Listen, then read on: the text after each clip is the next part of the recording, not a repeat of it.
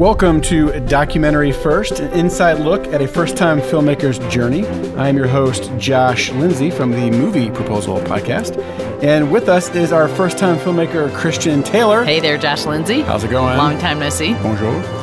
And as always, our trusty-dusty research extraordinaire audio guy, Jason Rugg. Hey there. Hey. So, Man of many words. Man of many words. All right, so Chris, yes. Yeah, well, let me ask you a question. How are things going on the Movie Proposal podcast? Fantastic. We just had Mike Naraki, Larry the Cucumber on. Oh, that's exciting. Yes, very exciting. What was he talking about? We talked about Toy Story 4. Oh. But he's also a professor at Lipscomb University in Nashville. That's new. He's got a new book series out for kids. That's new. So we had a lot to talk about. That's awesome. Fortunately, the audio quality wasn't the best, but it's still worth listening to. That one day, just that one day. But he was excited. He wants to come back. He has had such a good time. He wants to do it again. Great. So. That's fantastic. Thanks for asking, Christian. Yeah, no problem. Okay. So Christian's been all over the world. She was first started out here in Wheaton. Then she went all the way to Tennessee. Yeah, another part of the world. Lived there for a while and then came back here. And then she's been back and forth to France. But this most recent trip to France was the big screening. Let's show the world, at least France, this movie you've made. And when we were talking last, you had the first screening at the museum. Yeah. Not a dry eye. We got some feedback, but overall everyone loved it. And then you had basically a month ahead of you of screenings. Yeah. So how many screenings did you have total? So we had a total of 11 screenings in several different venues. And it was very, very interesting, I have to say. Every event, every screening was different. And I think one of the things that we need to say is that this was a focus group screening. So the film is not done. And we knew that. I've said this before, we had worked on it 12 weeks. Of course, I'd worked on it a year, but that was pre-production, principal. Post-production, I wrote it and we edited it in 10 weeks and then refined it in 12. So this month in France of 11 screenings was not working on the film, but just getting feedback as to where it was at that point. Yeah. I mean, I've never written a documentary film script before. I've never even done a documentary film. So I have no idea how this is going to play, and I have no idea if it's any good. And we want to know how it's landing with our audience. This is a tricky film because we're not just targeting like one sort of group. We want this film to appeal to young people, people in their middle years, as well as older people, men, women, girls, and boys. And so we have, French, American, other Europeans in general. So we're just trying to, broad spectrum everything. Does it work? Who does it land with? Who really likes it? And how do we figure this out? So we designed this as a focus group screening. We realized that it really wasn't exactly like we wanted it to be. We knew we were going to need to make a lot of changes. And we wanted to hear from others what worked for them and what didn't. And so our thinking about how to do that is we would try to give audience members several ways to respond to us and give us feedback. One was we printed up surveys that were half of them were in French, half of them were in English, and it just asked the viewer a series of questions. Some were multiple choice, and some were a little, essay-driven, or like what do you call them? I don't know, where they could just free thinking write their answers. Like an essay question. Thank you, like an essay question. Now, what was it like? Yeah. The first questions were in English and the last questions No. were in French? we had to hand out, to suit up two separate groups. Yeah. Okay, just making sure. So and then we also handed out postcards with our film that had an online form that they could go and fill out. They could do it on their phone or they could do it at a computer or whatever. So I think it took us to the fourth or fifth screening before we ever figured out how to actually get people to respond. Really? So yeah. In the beginning, they were holding back? They didn't know how to respond? In the beginning, nobody wanted to take the time to fill out the survey there. Oh. And then when we gave them the card, of course, they left and nobody filled it out after they left. So we'd gone through 4 screenings and we had no responses. Wow. So then Bill said, he worked on Overcomer. So it's like when we were with Overcomer, basically we locked everybody in and we told them they couldn't leave until they filled out the survey. I was like, That's what we're doing. So, but that's basically what we did. From then on out, we're like, okay, you came here to watch this. You have to fill this out or you can't leave. Well, I've been to screens like that for, film where they didn't threaten us that we were locked in, but, they said you have to fill it out before you can go. Yeah. I felt bad about it at first, but then people actually did it. And so, and it was super helpful, really, really helpful. And then, the other thing that we decided to do to get more feedback from a broader audience, we decided to release the film on D-Day for free to anyone. But they had to fill out the survey. And so we embedded the film inside a survey, asked people to watch it, and then fill out the survey. And they couldn't leave the internet until they filled out the survey. Correct. They couldn't leave. Right. So I would say we have about 500 paper and online surveys that we actually got back. And generally speaking, did you find the responses helpful? Yeah, it was incredibly helpful. Because you have to take at least some of it with a grain of salt. We're like, some people have no idea what they're talking about. Right. Like, that they would, something might be annoying to them that has nothing to do with the quality of the film. Yeah. It's just they didn't like the color of the guy's shirt. Right. Well, I mean, I had to read through every one, and you have to consider who you're hearing from, what age they are, where they live, what their particular point of view of. And each person that fills it out tips their hand a little bit. And so we did ask those questions. How old are you? Where are you from? What language do you speak or whatever?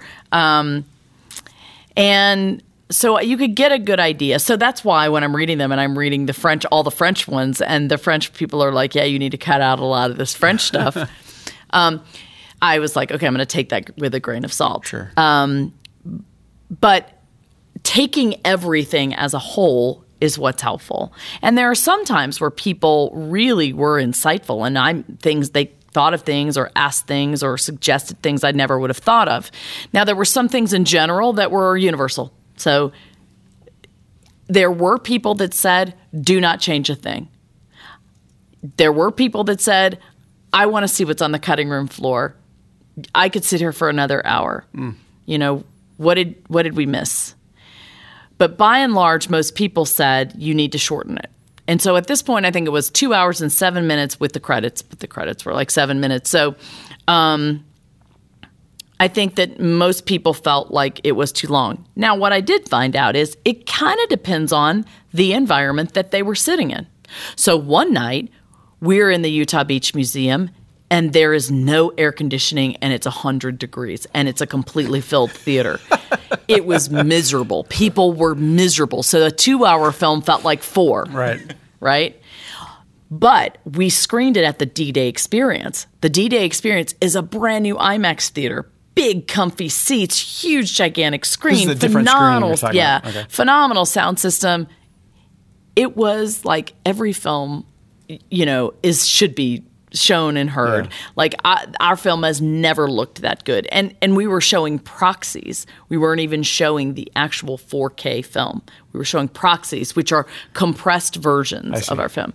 So like 720p versions of our film. So not as high quality as it could have been for an IMAX screen. It looked phenomenal. And of course, those people's responses were very different, and it was a different experience of seeing the film. If you can put a glass of wine in their hand and some French bread, air conditioning, 3 hours, no problem. Truthfully, the way people are feeling colors, whether, if they're hungry, if they're thirsty, if they're hot, if they're cold, if their seat's uncomfortable, that colors their ability to really understand and watch the film. So let me ask you this. After getting 500 responses, do you feel you have a clear path of like, I know what we need to do now? Yes. Okay. Yeah. But I will tell you, since I've come back, I've done 2 tiny screenings here in the United States. So all of this was over in France. So last Friday, I screened it for 20 people in my hometown of Laurel, Mississippi, friends, family, neighbors. And then Monday, just a couple of days ago, I screened it for 6 people. One of them was Brad Freeman, who is an Easy Company veteran that served under Dick Winters. If you don't know who Dick Winters is, watch Band of Brothers and you will learn. This guy's name, he is in our film. He's one of our cast members. He's 95 years old. So I was screening it with, for him and his friends and some other people and my 17-year-old son, Josh. And I just learned so much from those two screenings because everybody there was American and they were different age groups. So like the one with Brad Freeman, it was a much older age group. They were 4 of them were veterans. 4 out of the 6 were veterans almost. So I learned a lot. I think that I'm going to learn a lot more going forward. But I do have a clear path and a clear idea of what's going to happen now going forward. Do you have a certain number of screenings ahead of you that you? I actually do. Of course, being over there has opened so many doors, and now that the word has gotten out, some people have seen it and they want to show it to so and so.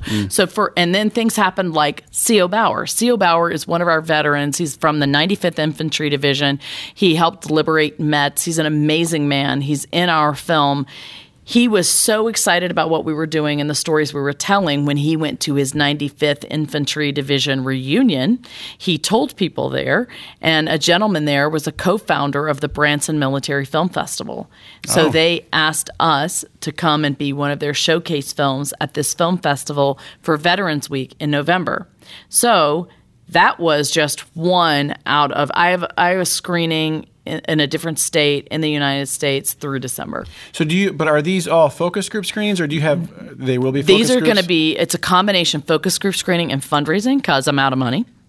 Okay, we need to talk about that. If you'd like to make a donation, I would desperately thank you because I have $57 in our Normandy Project bank account, and I still owe my editor some money because I didn't get to pay him before I went to France. I've got to build up that coffers because I still have a lot of changes to make, but I don't have money to make them. So we've done a little bit of editing since we've gotten back from Normandy. Bill did it out of the goodness of his heart. We've cut off 10 minutes and we've changed a few little other things that were easy to tweak, and we're going to live with that cut while I raise money because I just have to have more money before I can go forward. And I'm hoping eventually to find somebody at one of these screenings who really believes in what I'm doing and has the financial means to jump on board. And because I've got, of course, much more footage and film and stories to tell. I just need financial backing. You had mentioned just in past conversations, people are interested in distribution. I don't want to get too far ahead of ourselves here, but if people are interested in that, wouldn't that help? Well, it does in a certain way, but it's not what everybody thinks, right? Especially with a documentary. Like, they're not going to pay a ton of money for a documentary, and it's not going to have a theatrical release. So what are we talking about? A distributor wants to license. Like right now, I own this with my partners, and we've put our money into it. Donations have been made, so we own this, and we can do with it what we want. If we partner with a distributor, we will be licensing the film to them. They may give us $5,000. They'll have to use a lot of the money to help market the film. They hope to then license it to, broadcast cable networks, to Netflix or Amazon or iTunes. But nobody's paying a ton of money for that content, kind of content.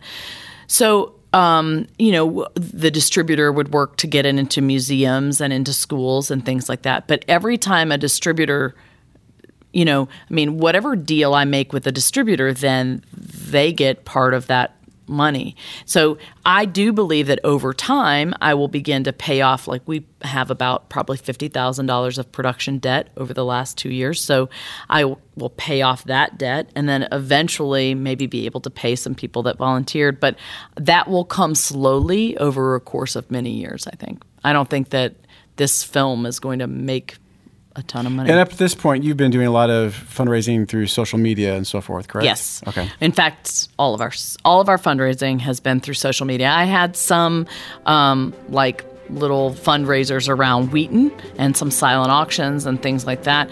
I don't think I raised more than about $9,000 that way. The majority of our funding has been through social media. Okay.